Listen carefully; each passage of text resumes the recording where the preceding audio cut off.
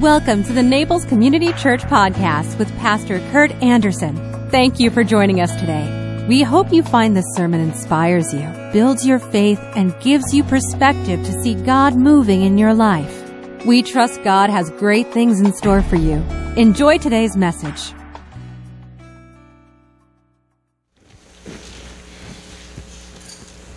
Well, about 700 years before Jesus was born, the Babylonians came into Jerusalem and wrecked the place. They tore down the temple and took a bunch of people off into exile. And they took the brightest and the best of Jerusalem, all the leadership and their families. It was a horrific time. And those who happened to be living in flyover country, out in the farms and down by the Mediterranean, they got away with it. But the city people, the leadership, all got hauled off. This is what is called the Babylonian exile, as we've referred to that. It lasted for about 50 to 70 years. There were several deportations and several returns. And as they were away from home, they struggled with what it meant to be homeless, what it meant to be uprooted. They longed for Jerusalem. And some of the Psalms recount this. How can we sing the Lord's song in a foreign land? And they would even wish they had an opportunity to get them back. Some Psalms that we ordinarily don't even read in church because they're so rough. So the people are hurting. They're suffering. And Isaiah the prophet comes and announces to them that their deliverance is on the way. And so I'm reading from the 40th chapter of Isaiah, and it is the chapter that in the King James Version is the version that Handel used in his Messiah. Hear the word of God as it comes to us from the prophet Isaiah. Comfort my people, says your God. Speak tenderly to Jerusalem. Tell her that her sad days are gone and her sins are pardoned. Yes, the Lord has punished her twice over for all her sins. Listen, it's the voice of someone shouting, clear the way through the wilderness for the Lord. Make a straight highway through the wasteland for our God. Fill in the valleys and level the mountains and hills. Straighten the curves and smooth out the rough places. Then the glory of the Lord will be revealed and all the people will see it together. The Lord has spoken. A voice said, shout. I asked, what should I shout? Shout that the people are like grass. Their beauty fades as quickly as the flowers in the field. The grass withers and the flowers fade beneath the breath of the Lord. And so it is with the people. The grass withers and the flowers fade, but the word of our God stands forever. O Zion, messenger of good news, shout from the mountaintops. Shout it louder, O Jerusalem. Shout and do not be afraid. Tell the towns of Judah, your God is coming.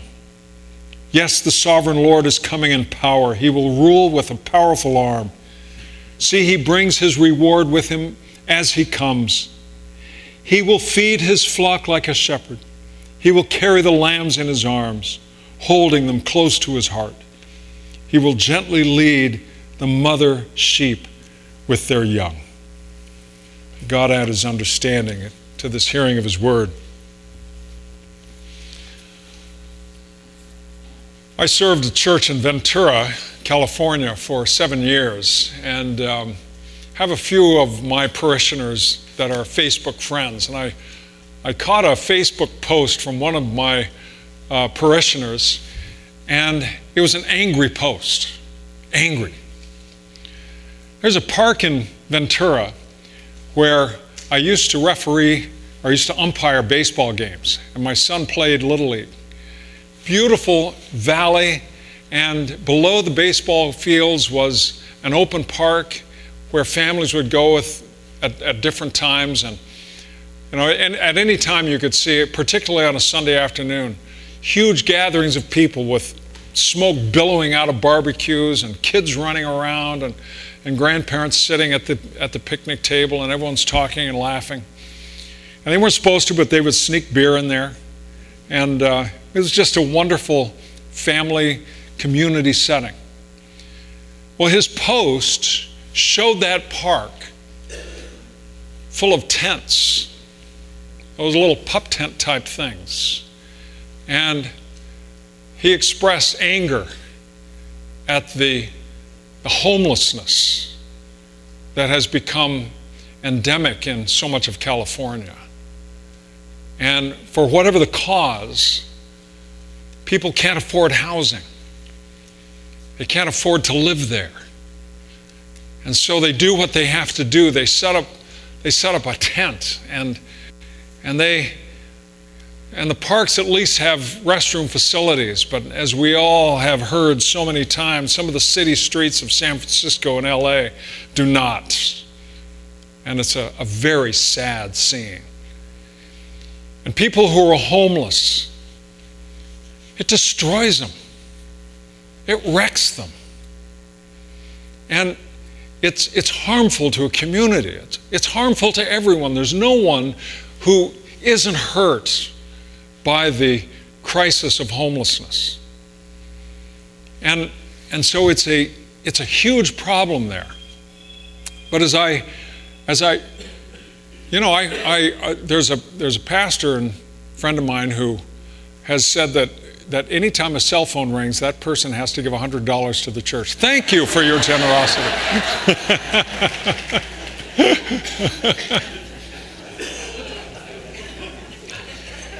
But the homeless issue is real. And Jesus was homeless when he was born. I mean, it was like Jesus was born in one of those parks. He and his family were not in a house. They were certainly not home, not even in a house, certainly not a hospital.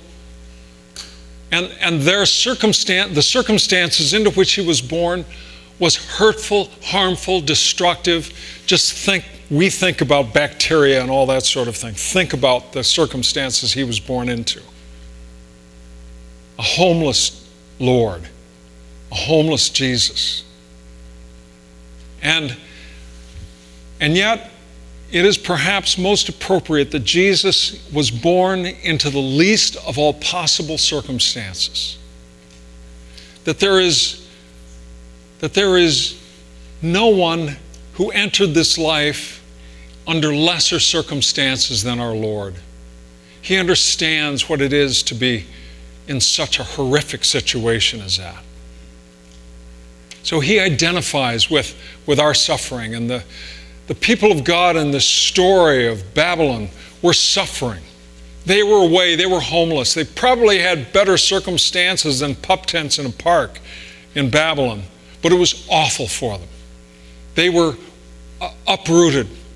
They were without their home, without a sense of future, without a sense of what it meant to be there and how do they restore their life. They longed for Jerusalem. They talked about it. They thought about it. They wanted to be there. And a whole generation passed. Those who were exiled, with perhaps a few exceptions, never made it back. They died in exile. So the Word of God comes. Comfort these people. Comfort them. Tell them that their sin, well, they've suffered twice as much as was ever necessary for their sin. And isn't that the case for us when we do something, when we know we've sinned and we've befall some hardship, we think we've brought it on ourselves, and maybe we have. And maybe the best thing in the world for us to do is to think humbly about the consequences of our choices. But the Lord God says to them, comfort these people. They've suffered enough. They've been through so much. They've died in exile. They want to be home. And so the Word of God comes to them, and we have this image. Let all the mountains and hills be laid low. Let the valleys be lifted up. Let the rough places be made plain. Let the crooked places be made straight. So we're going to create in the desert, in the wilderness, this highway, a straight road. And the people are thinking, great, we're going home. A freeway, paved, between Babylon and Jerusalem. We're going home.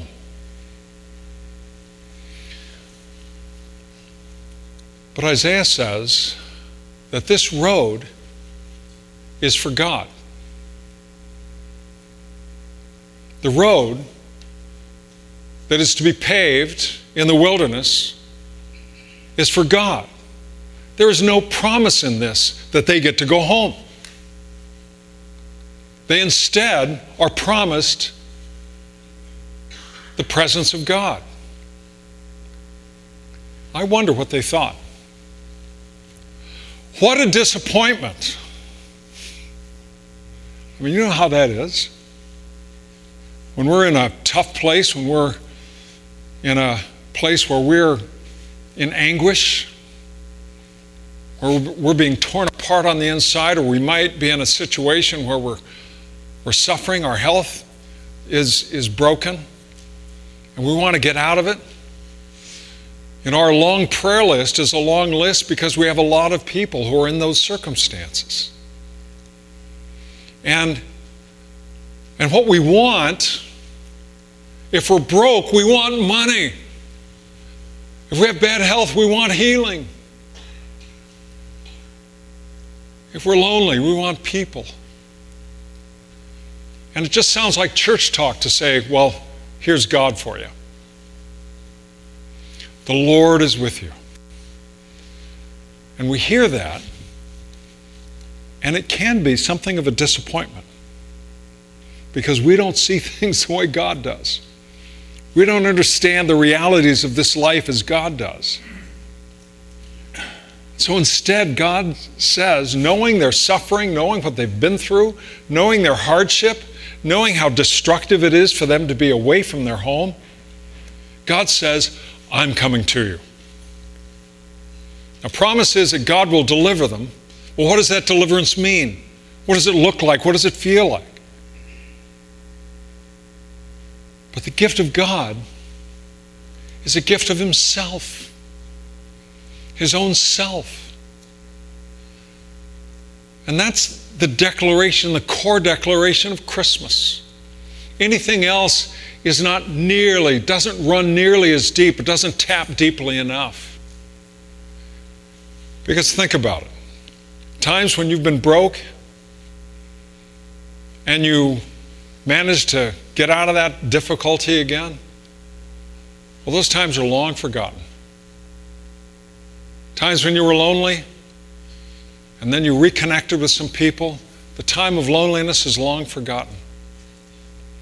So we are, in a sense, we're way too easily satisfied. We're too easily satiated for the things that we want and things that we need. And so we long for home. That's our true longing. We want to be home. I know some of you are heading to some very cold place up north for Christmas. You want to get that, Dickensian experience by going north. And there's always that anticipation of being home for Christmas. And of course, the songs, Christmas songs and everything else. But once we get there, there's always a little bit of a pinch of disappointment because something is not going to be the same.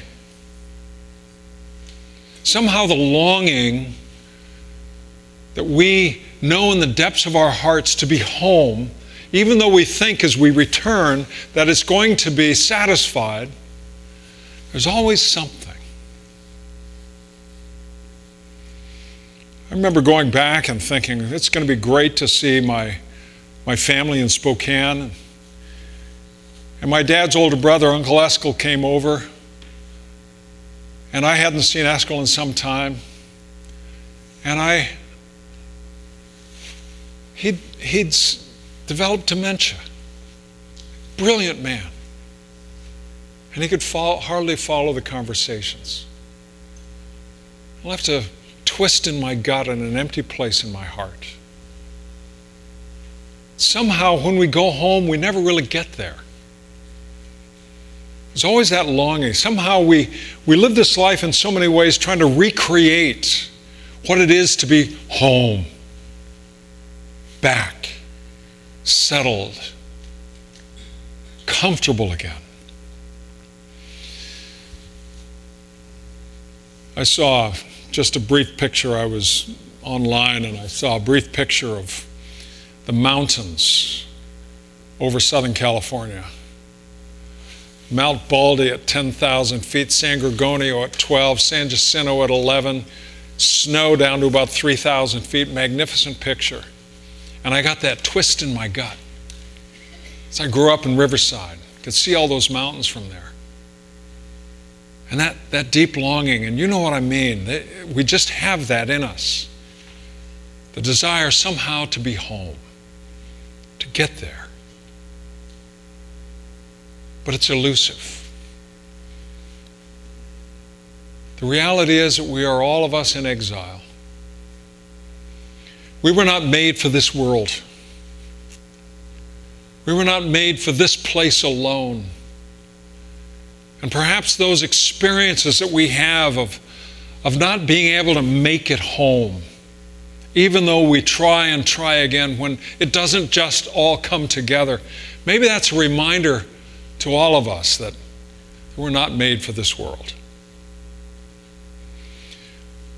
C.S. Lewis, in his closing Chronicle of Narnia, The Last Battle, has one aspect in that story of Jewel the unicorn, who at the end of the story, they are making it up from the old Narnia into that which represents the kingdom of God, where they go, all the animals and the people of Narnia go further up and further in. And Jewel makes his way in. And he says, after he's passed by Aslan and he's in the new world, the new Narnia, he says, I have come home at last. I belong here. This is the land I've been looking for all my life, though I never knew it until now. The reason we love the old Narnia is because it sometimes looked a little like this.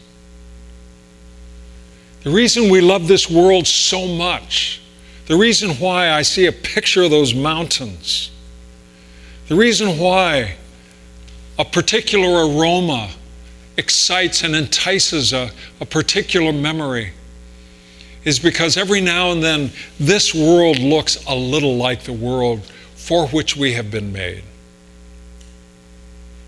But we are all of us homeless. We're all living in tents. And even in the Gospel of John, when it tells us how Christ came and dwelt among us, the language of the gospel is that he built his tent among us. For he too was homeless with us in our homelessness here.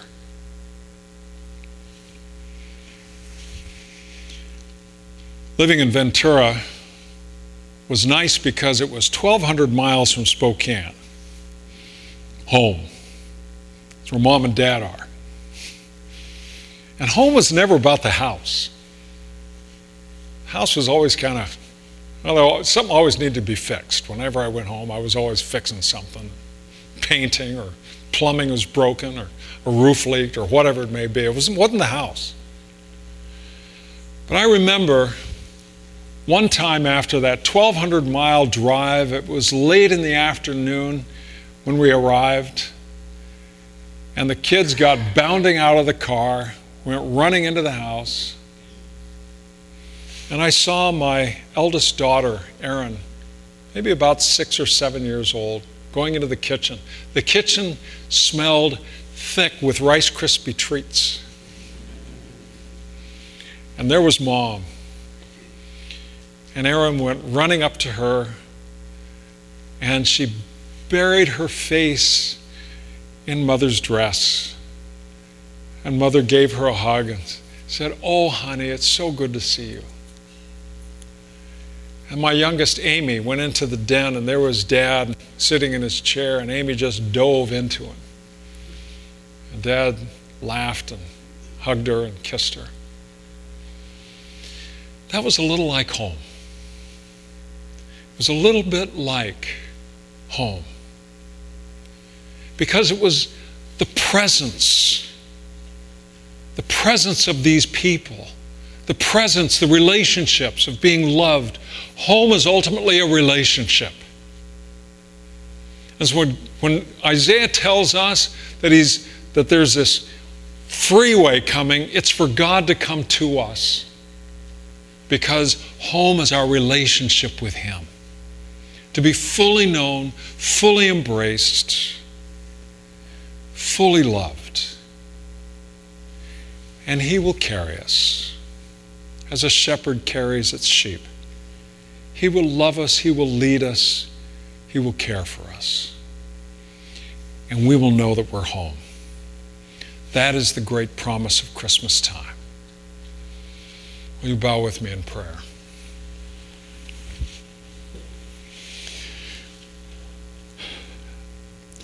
Oh Lord, how You do tell us in advance of what is to come.